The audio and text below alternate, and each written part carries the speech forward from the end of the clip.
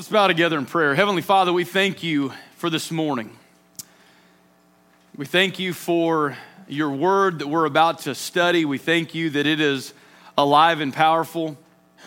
That, Lord, just the reading of it and the hearing of it, even without any exposition or teaching, Lord, that it is able to penetrate our hearts and our lives, Lord, that it can renew our minds, that it can transform us. And Father, we're thankful for the privilege we have of having it so readily available to us. Lord, we can open up our smartphones, our tablets. We can get it instantaneously, Father. We can have verses sent to us every day via a text. Father, we have your word in any store and shop we can go, and we can purchase your word, that we can have copies of it everywhere that we are. And Father, we're thankful for that word. We're thankful for this church that has so faithfully proclaimed your word. Father, we're thankful for the churches in our community that even right now as we speak are in Sunday school hours, and they are in small groups, and they are in church services just like ours that are proclaiming your word, Lord, and it is impacting and changing lives. That, Father, right now that souls are being saved because of the reading and the proclaiming of the very word that we're about to partake of this morning. And Father, we thank you for it. Father, we thank you that you have given it to us. Father, we thank you that we can sing songs like we've sung this morning that proclaim your name, that give us, like this last song, that give us the gospel in a nutshell, that we are able to proclaim the truth of the gospel. Lord, the reason why we can praise you. Father, we're saying other songs this morning, talk about your never-ending love, how you pursue us. And Father, I'm thankful this morning that, Lord, you pursued me even when I was rejecting you, Father. You still pursued and came after me. So, Father, when we sing songs like that, I think of that moment when I surrendered to you, and, Lord, that you changed my heart and you changed my life. So, Father, we thank you for the songs that we have sung. We thank you for the fellowship, Lord, that we've been able to encounter this morning as we've come in, and necks have been hugged, and hands have been shaked, and smiles have been shared, and children have run around in the midst of us. Father, we thank you for a sense of family, for bonds that are great. And Father, we thank you just for this time that we have to be together this morning. That, Lord, that it is encouraging for us to be together, to worship corporately, to hear your word proclaimed together. And Father, I pray that you would bless the remainder of our time here this morning. Lord, what we've had here together already has been good.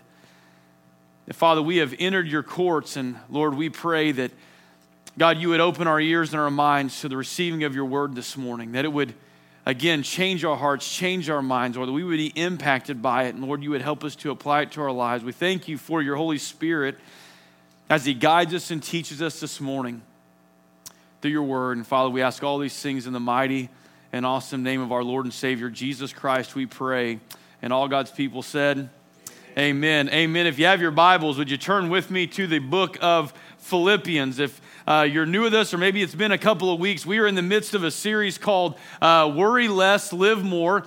And it's a series based on Paul's words to the Philippians in the book of Philippians, chapter 4, verses 4 through 9. And in this particular book of the Bible, Paul is actually writing the book of Philippians from a jail cell. And what's interesting about that is if you go through and read the book of Philippians, what you find is that it is a book about rejoicing. It's a book about, you can find that he rejoices in this, and he thanks God for that, and it's all over the book of the Bible. And if you were to just stop and not realize that he was writing from jail, you think, well, this is a really good book. But what startles us sometimes is the fact that he's writing this book from a jail cell, yet there's all this enthusiasm and this encouragement and this joy that is being communicated not only to the Philippians, who are under their own persecution and were under their own set of adversities and anxieties based on the fact that, one, Paul was in jail, but two, the persecutions that they were facing.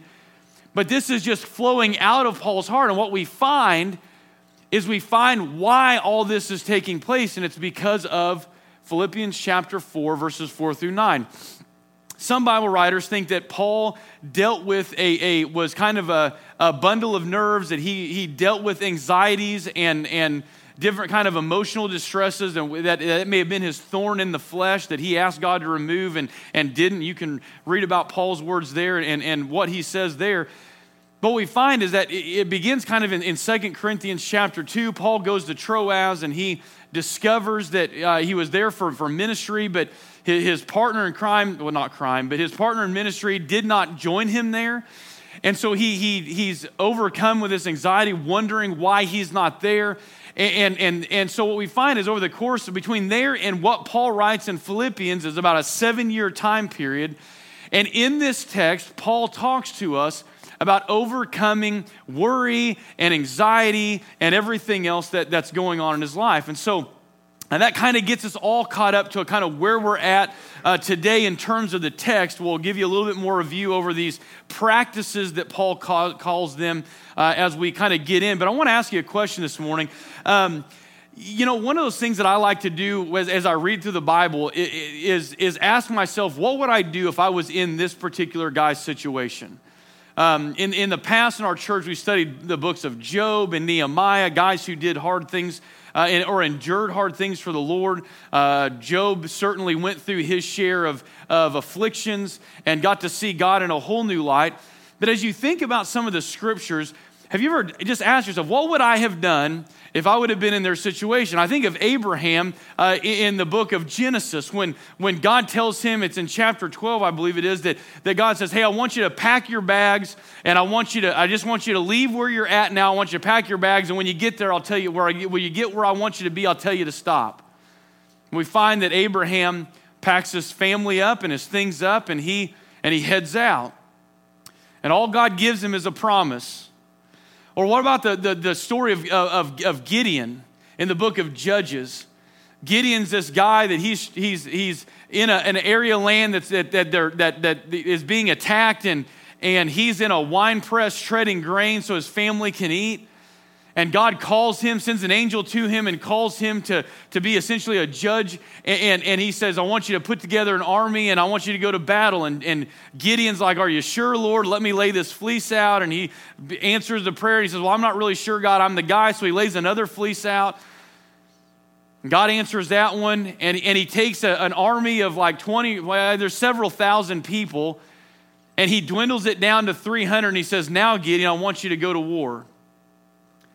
And I asked myself, if I was Gideon, would I have gone into battle against an army where I was exponentially outnumbered? Would I have gone to war with that small number of people? Would I have trusted the Lord to do what God was trying to do? And we can talk about David, and we can talk about Nehemiah or Job or Esther or Ruth or Paul or Peter. You can take your pick of anybody in the Bible, but if they trusted Christ in every situation, the question for us is, why shouldn't we?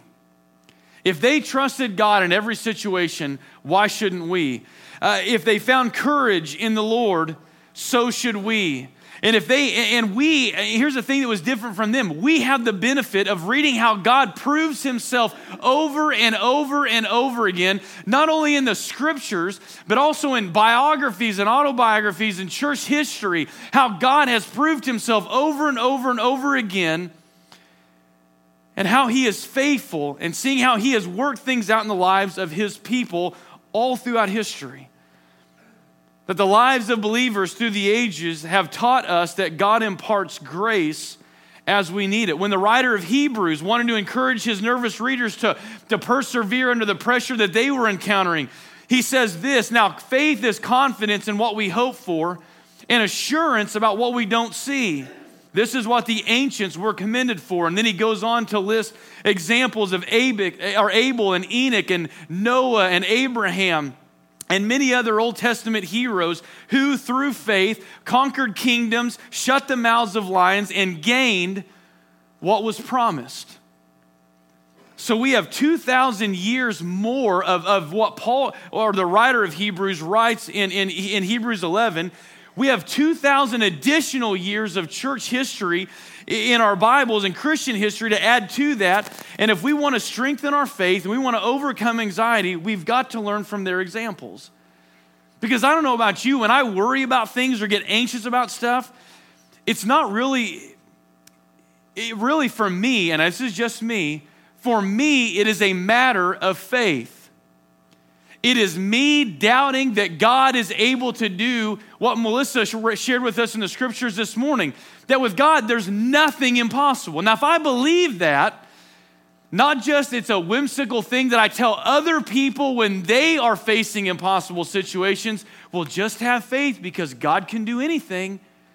But if it is something that is rooted and grounded deep in my soul, that I believe God can do anything and everything, then there are some areas of our life that has got an impact, and one of them is worry and anxiety. That God can take care of things. Now, I'm not saying, don't get me wrong, if you've not been here for this series, let me just make a statement real quick. This is not to say that if you suffer from worry and anxiety, you are weak in the faith. I'm not saying that.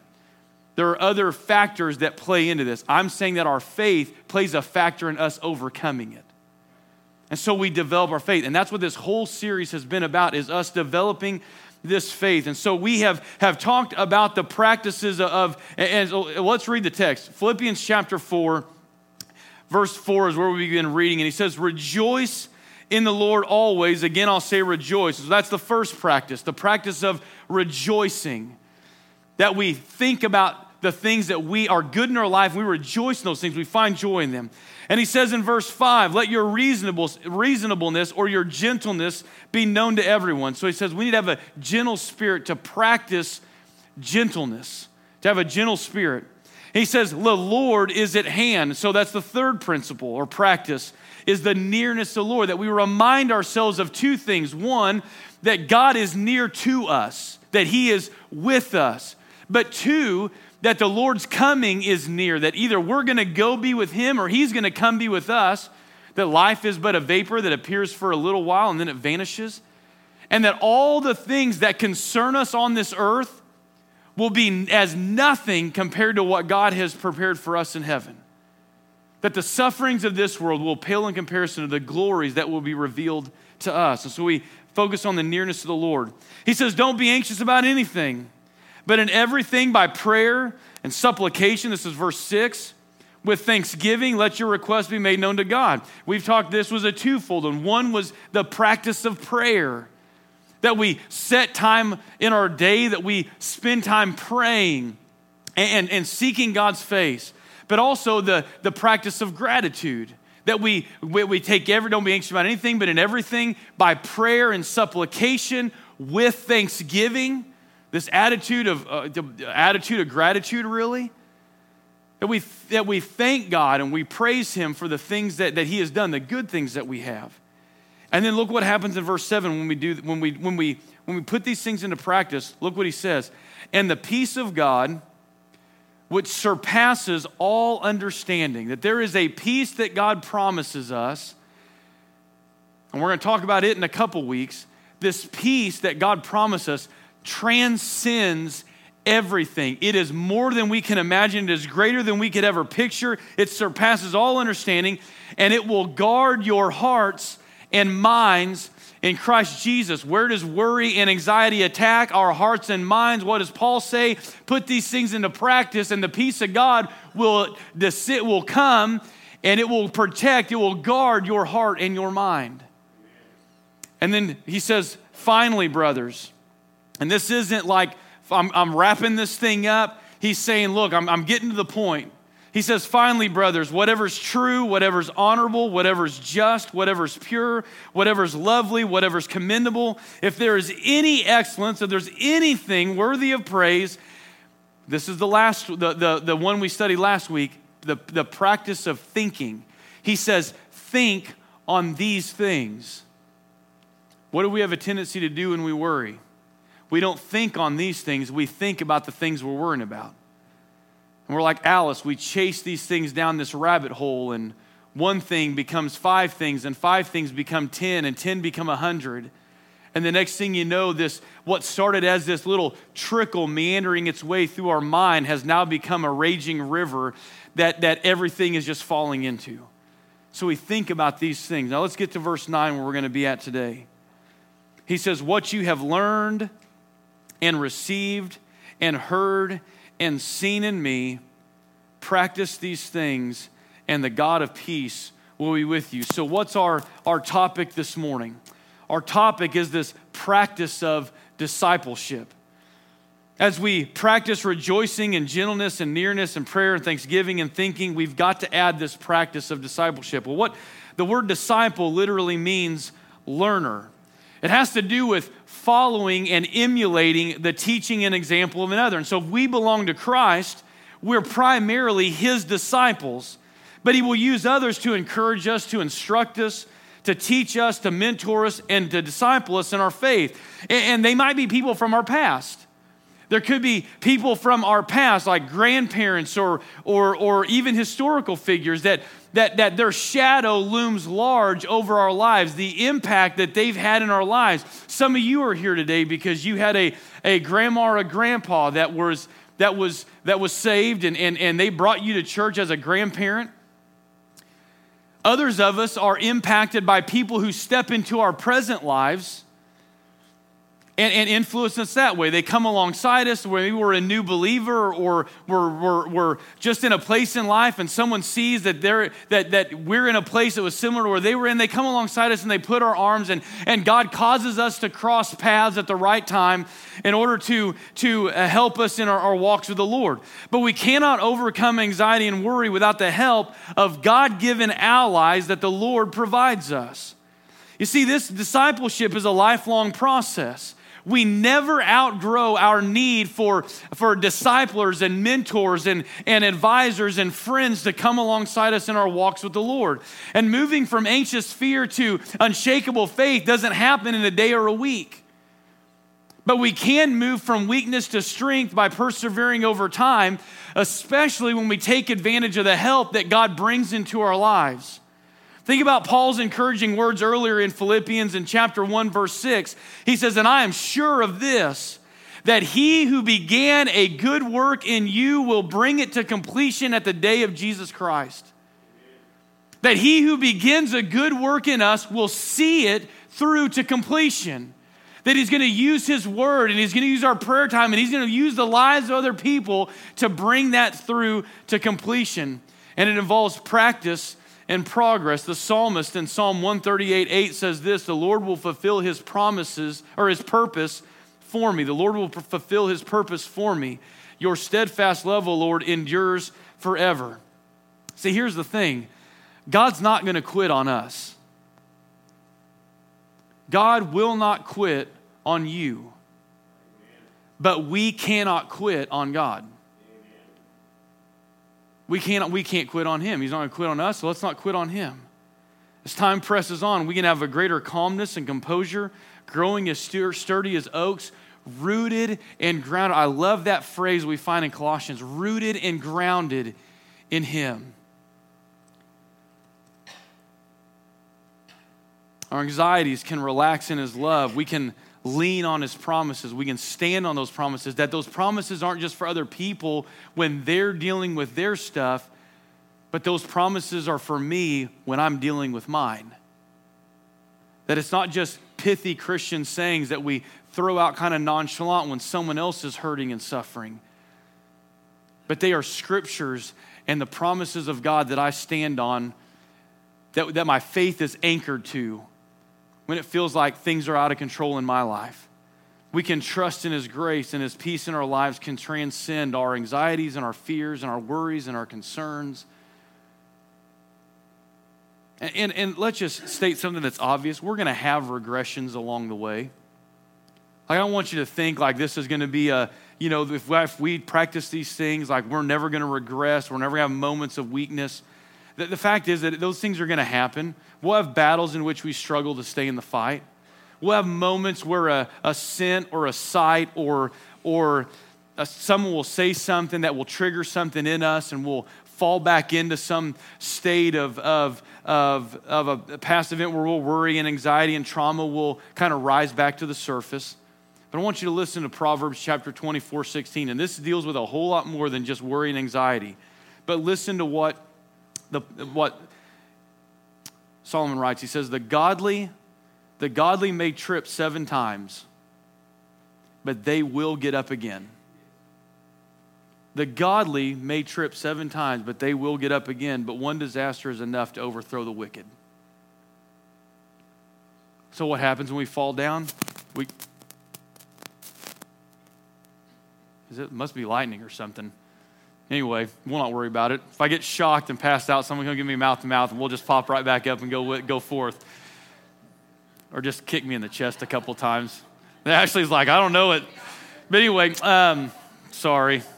That's the ADD brain. Where was I? Regression. Right, regression. We regressed. Perfect timing with that one. We regressed, and now we're not aggressing, but anyway. So regression, we're going to fall back. But listen, we get back up again. Let's talk about discipleship, all right? Let's look at Philippians 4:8, because all this brings us to Philippians 4:8, and the lesson here is simple. If you're battling worry and anxiety, find people who know how to trust the Lord better than you and study their lives. God gives us examples. Ask them about their faith. Read their stories. Be discipled by their examples. And these people can be found in the scriptures. They can be found in books. They can be found by looking around to people around you. It might involve changing the way we think. And you may be saying to yourself, well, I don't need any help. I can handle this by myself. You can't. Let's just state the obvious. Because here's what a lot of us tell ourselves, and I want us to understand this. A lot of us tell ourselves, I don't need anybody's help, and you've been struggling with the same thing for years, and you keep telling yourself, I don't need any help, and it's obvious to everyone but you that you do. Your burdens are not meant for you to bear. The Bible specifically tells us to rejoice with those who rejoice. So when good things happen in your life, you share them. It's not bragging. If you're bragging on anybody, you're bragging on the Lord and his faithfulness. But we also weep with those who weep. We bear with one another their burdens. That's what the scripture teaches us, that we do that. And so you're not proving your strength to everybody by handling your burdens and your cares on your own. You're not impressing anybody with that. And in fact, all you're doing is burying yourself in a deeper hole that's going to be harder for you to get out of once you finally decide that you need to open up. And so find somebody. God gives us the examples in the scriptures. God has placed people in this church. And here's the surprising thing. It has been amazing to me that there are times when I'm struggling with something and I think nobody's going to understand, nobody's going to get it, nobody's dealing with what I'm dealing with. And I'll find myself in this vulnerable position and I'll open my mouth and I'll begin talking to somebody about it, and they'll look at me and they'll be going like this. And I'm going, why are you going like this? Are you just hearing me and acknowledging what I'm saying? He's like, no, I've been there. I know exactly what you're going through. And you know what happens to me? Right? Our minds are blown. Why? Because Satan is feeding us the lie that nobody else is going through what I'm going through. Nobody else is dealing with what I'm dealing with. Nobody can understand these struggles that I have. And in reality, the person sitting in the same pew as you is probably either going through the same things or has gone through the same things. And they're thinking the same thing. And they just said, if someone could just come alongside me and walk with me through this, life would be so much better. But what do? We come in, we shake hands with people. Hey, how was your week? Oh, my week was good. It was fantastic. It was fine. And deep down inside, you're hurting because the week was not good. Things were hard at work, or things are hard in the family. And there's worry, and there's anxiety, and there's fear. But we don't let any of that stuff out because, boy, what would they think of us if we let anything like that out? I'll tell you what they'd think. Thank God somebody else. Thank God there is somebody else, because I'm experiencing these same things. These same things are going on inside my heart, in my life. So we think we don't need help, but we do. And we need God's word, and we need people around us, and we need to be mentored, invested in. We need to be taught. We need to be encouraged. And it's this practice of discipleship and mentoring that occupies Philippians 4:9. And according to this verse, we can tap into a fourfold influence. Let's read it again. Chapter 4, verse 9. I want you to underline some words here. What you have learned and received and heard and seen in me. Practice these things, and the God of peace will be with you. And listen, the Bible doesn't waste words. Each of these terms gives us a different way in which we can be mentored or do some mentoring. And so discipleship, in other words, kind of occurs along 4 tracks: lessons, writings, sermons, and examples. Let's talk about these. Paul begins this verse with, he says, what you have learned.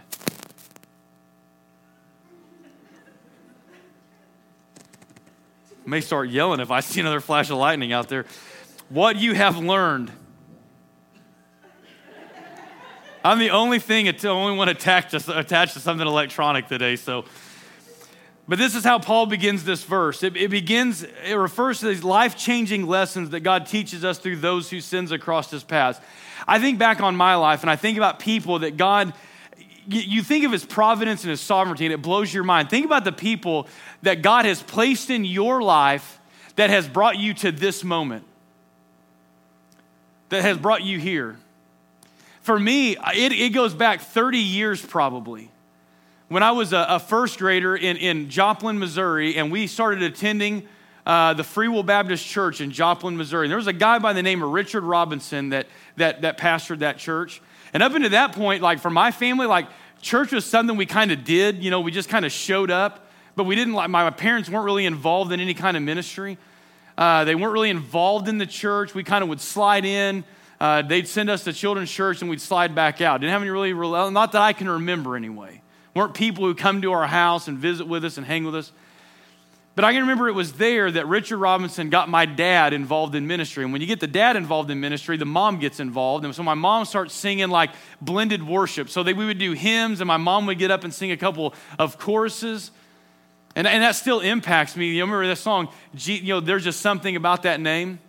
Master, Savior, Jesus, like the fragrance. I remember that. Why? Because as a 7-year-old sitting in a pew, about right here where the Bostons and Ashley are sitting, I would sit up front and I remember my mom singing that song. I remember my mom saying that was one of her favorite songs. What I didn't realize was that about 20 years after that, I would go to work for the same Richard Robinson, my first ministry position, and how God placed those things together. I think about the guys that God, in his providence, brought together on the college campus that I attended. I didn't attend a Bible college or a Christian school. It was a liberal arts university in the middle of a cornfield. But God brought Bart and Josh and Lance and Noah and Todd, brought all these guys to this campus. Why? Because they were the guys that I needed to be around in that season of my life. Men who just weren't professing to be Christians, but guys who were actually living it out. Peers, people I could look to that were in my place in life. So what things that I had learned and things that I had seen. And I'm watching how even now in the midst of this season of life that I'm looking around and there's not a person that I can see this morning that has not impacted my life in some way, in a positive way. Let me clarify that. Has not impacted my life in some positive way.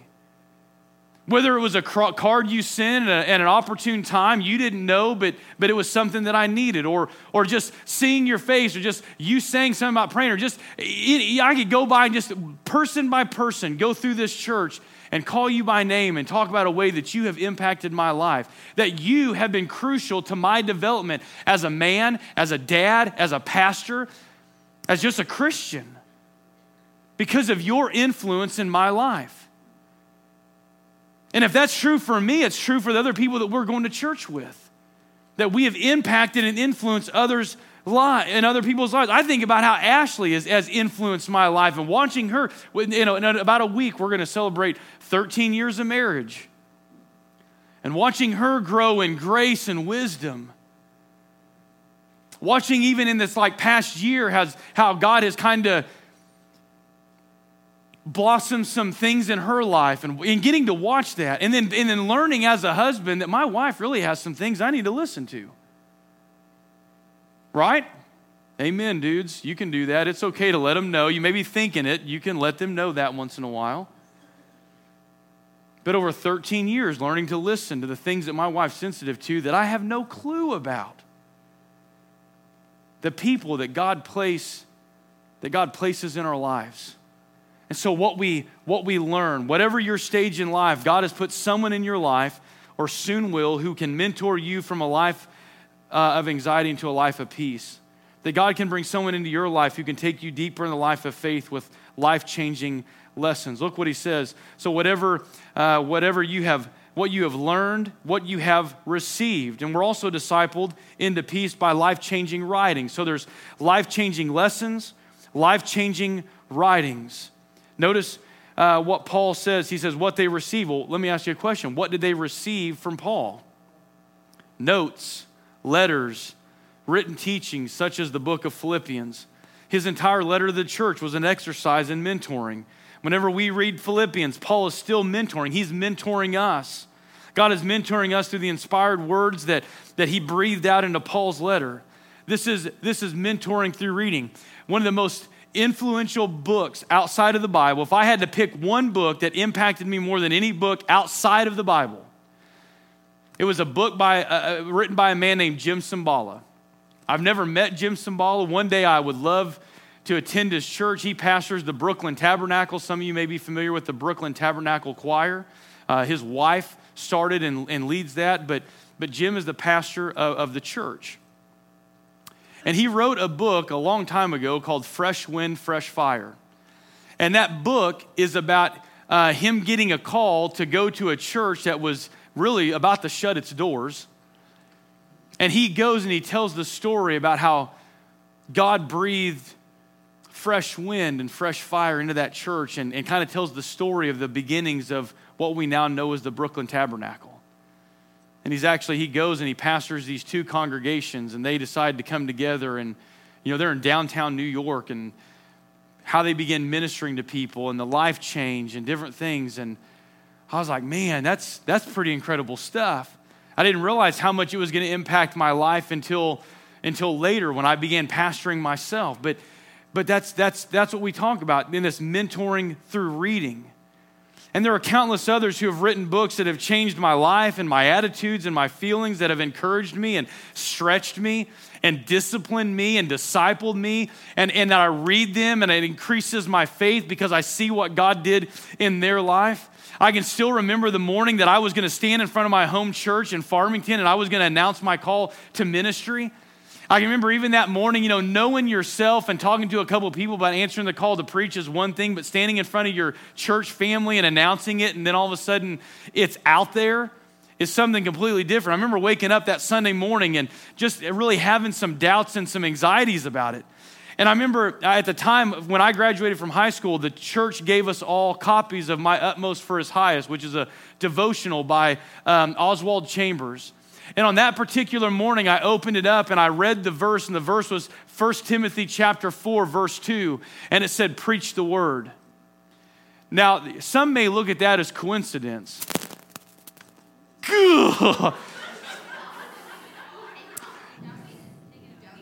Yeah, I'm okay. It just, coincidence, right? So it's coincidence. And some might look at that and say, that was coincidence. But listen, I'm a firm believer that God gives us the word we need in the moment that we need it.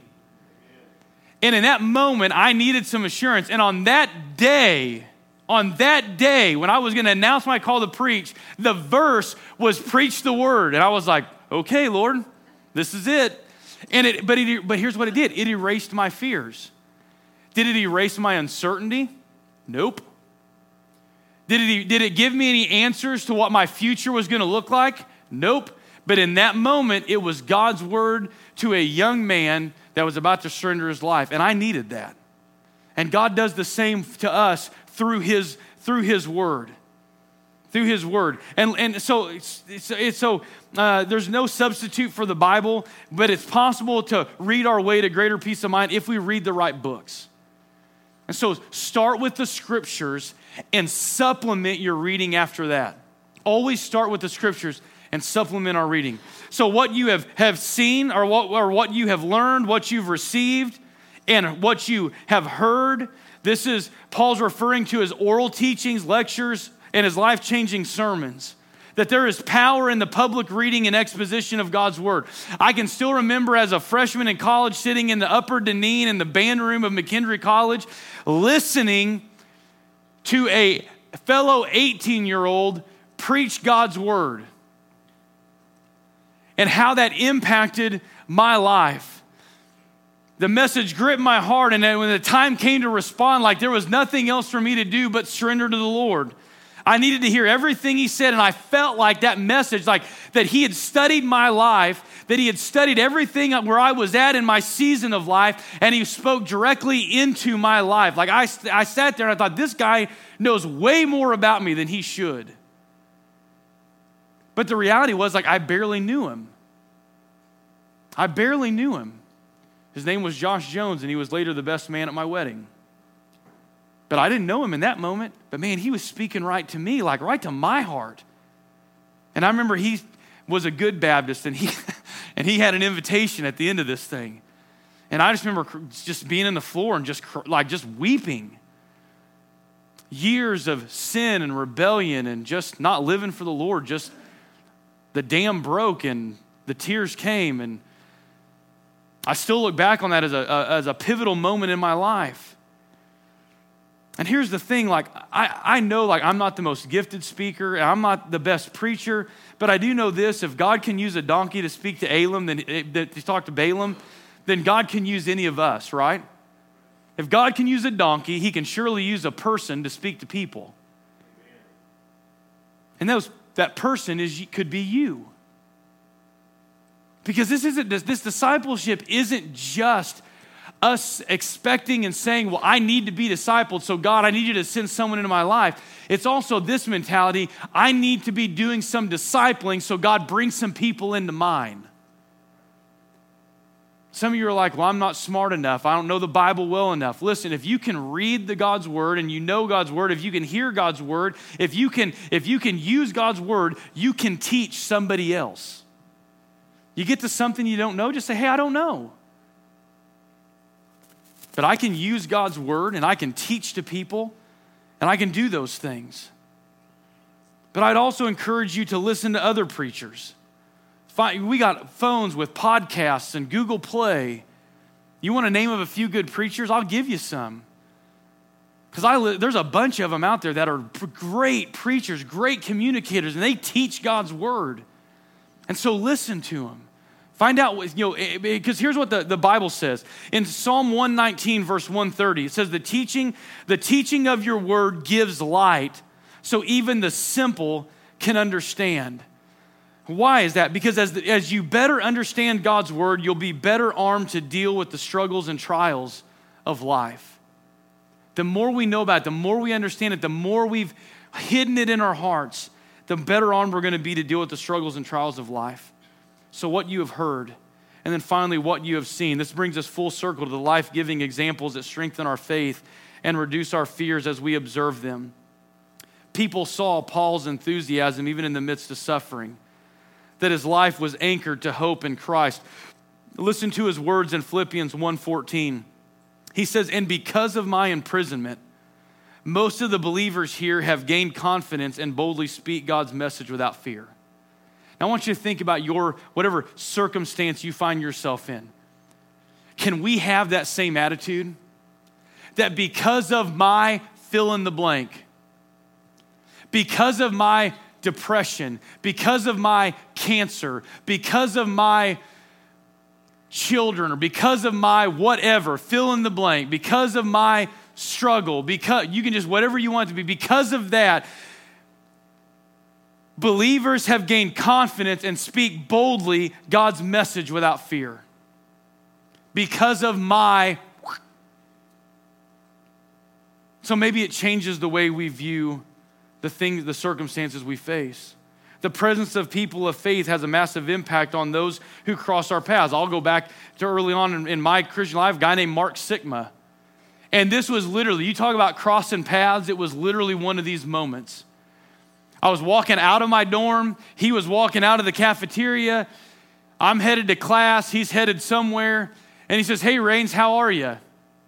And I go, I'm good, man. You know, the typical Christian greeting. I'm good. And it was like in that moment, he stopped and he turns around and he goes, "Are you?" What made him stop? One of these days, I'm going to get back together with him. He pastors a church in St. Charles, Missouri, and I'm going to swing in there one of these days. And I'm like, "Man, what made you stop that?" He probably doesn't even remember it. He probably doesn't even remember that conversation. I can tell you the class I was going to, the day it happened on, because that was when the walls began to crumble in my heart. The walls that I had built to keep all that stuff out. Like it was the one question that I could not answer. "Are you?" And I knew the answer. It was no. I was not okay. But there are times when it's simple things like that. We cross paths with people. And you know what? Mark had somewhere to be. His backpack was on. And he just happened to hear the door slam of my dorm, of the entryway to the dorm. And he glanced back and, "Hey, Rains," it was just nonchalant. But something made him stop where he was going and turn around and ask me a simple question. And sometimes for us, those are the moments that God gives us where we're crossing paths with people and it's a simple question. We ask how they're doing and they give us some answer that we don't even think about. It just flows from some unconscious, subconscious area of our life that we're good, and no one stops to say, "Are you?" that could radically change a person's life. And maybe you're that person that comes into someone's life and says, "Are you?" And all of a sudden an opportunity, and they just say, "No, I'm not okay." And maybe you got somewhere to be, but I found that God sometimes works most in the times that are most inconvenient for us. And we miss out on being big blessings and being used by God in mighty ways because we think we have something more important that we have to get to. And there's nothing more important than God's work in us coming and crossing people's paths and these divine appointments that he provides for us to give us an opportunity to shine the light of the gospel into the hearts and lives of people. And he's given us that opportunity, just like Paul, people to see us when they see what's going on in our lives and they see us handle it with dignity and integrity and grace and love. They see the strength that wells up from somewhere within us and they say, "I want to know where that comes from and I want to have some of that in my life." They see the peace that surpasses all understanding that falls in our life in moments where we ought to be pulling our hair out and losing all hope. And they see that not only do we have peace, but we have a smile because of where our hope and our peace is anchored. And that is the opportunity that Christ gives us as Christians, as disciples of him. One, he gives us a body of people to come alongside us and mentor us and disciple us. But he also gives us the opportunity to walk outside these church doors and begin discipling other people.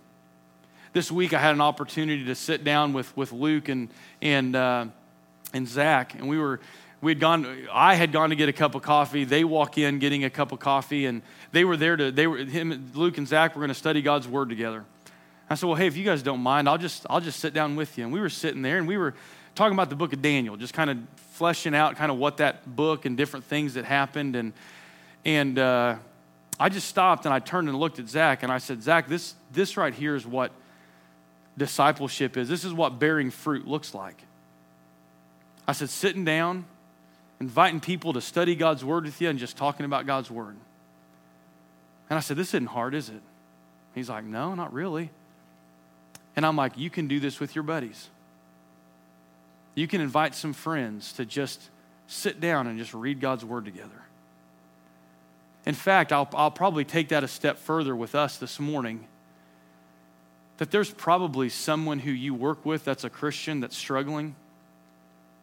And they've been praying for help in living the Christian life. They just need someone to come alongside them. And maybe that person's you. You just need to break the ice and say, "Hey, I've been thinking about doing something different on my lunch break, just sitting down and maybe getting a small group of guys together and just kind of reading God's word and studying it. Would you be interested in that?" And it may be the answered prayer. We had a situation last week with Craig and work and just him talking about a bracelet, something to break the ice, having a bracelet on. Next day, one of his coworkers comes in and and he has a devotional sitting on his desk now. Why? Because he just needed someone to just give him a little bit of encouragement. Just kind of give him a little pat on the back and a shove in the right direction. That's what discipleship is. And it's something that we can all of us can do. There are things that we hear that we can share. There are things that we read that we can share. There are things that we read that impact our life and that change the way we physically live. Because when the storm's raging outside, we can still have a smile on our face because we know the one who is in control, who can calm the wind and still the seas. We know who that person is. But here's the thing as we close this morning. Discipleship may take a lifetime, but becoming a disciple takes a moment. And that's where it all begins, is choosing to follow Christ. Choosing to surrender to Him, to not say, God, I want my cake and eat it too. I'll do this on Sunday, but I'm going to do what I want to do the rest of the week. It's just surrendering to Him. And saying, God, I know who you are. And I know what you want to do. And it says that you will fulfill your purpose in me. And so, God, I want to see that purpose fulfilled. I want to see what you want to do through me, and I want to give you the chance to do that. And if that's you this morning, it begins with salvation. Maybe this morning you've never been saved. We would love to show you what that means. But there's only one place to be saved, and that's through faith in Christ Jesus. That's it. That's it. There's nowhere else. It's not good deeds. It's nothing else. It's faith in Him because He died. That's why that song, I love that last song we sang. I cast my eyes to Calvary where Jesus bled and died for me, to see His wounds, His hands, His feet. My Savior on that cursed tree. But I love that third verse. But on the third at break of dawn, the Son of Heaven rose again. And then the fourth verse is even better. When He returns in robes of white, He'll be the sun shall pierce the night, and I will rise among the saints, my gaze transfixed on Jesus' face. Man, that's some good stuff. It's good if you've received Christ as your Lord and Savior. But just like I mentioned earlier, He's pursuing you. He is pursuing you. And right now, His Spirit's bearing witness with our spirit. His Spirit is giving testimony to the facts and the truth that Jesus is the Savior. Are you saved this morning? Maybe you're here this morning and you prayed a prayer at some point, but man, life really hasn't. What we're talking about this morning, like life doesn't look like that. There's not a peace. There's not any of that stuff. And maybe now you're realizing it's because I've been doing things my way, and now I want to do things God's way. Maybe this morning you just need the courage to say, you know what, I want to not only be discipled, but God, I want the courage to be a discipler. I want to teach people about you. I don't want the need is, but let's stand this morning. Let's go, Lord, in a word of prayer. And as we pray, you ask Him, say, Lord, in what way do I need to respond this morning to this? Let's pray. Heavenly Father, we thank you for this day. Thank you for your word. Lord, you know where each and every person's at.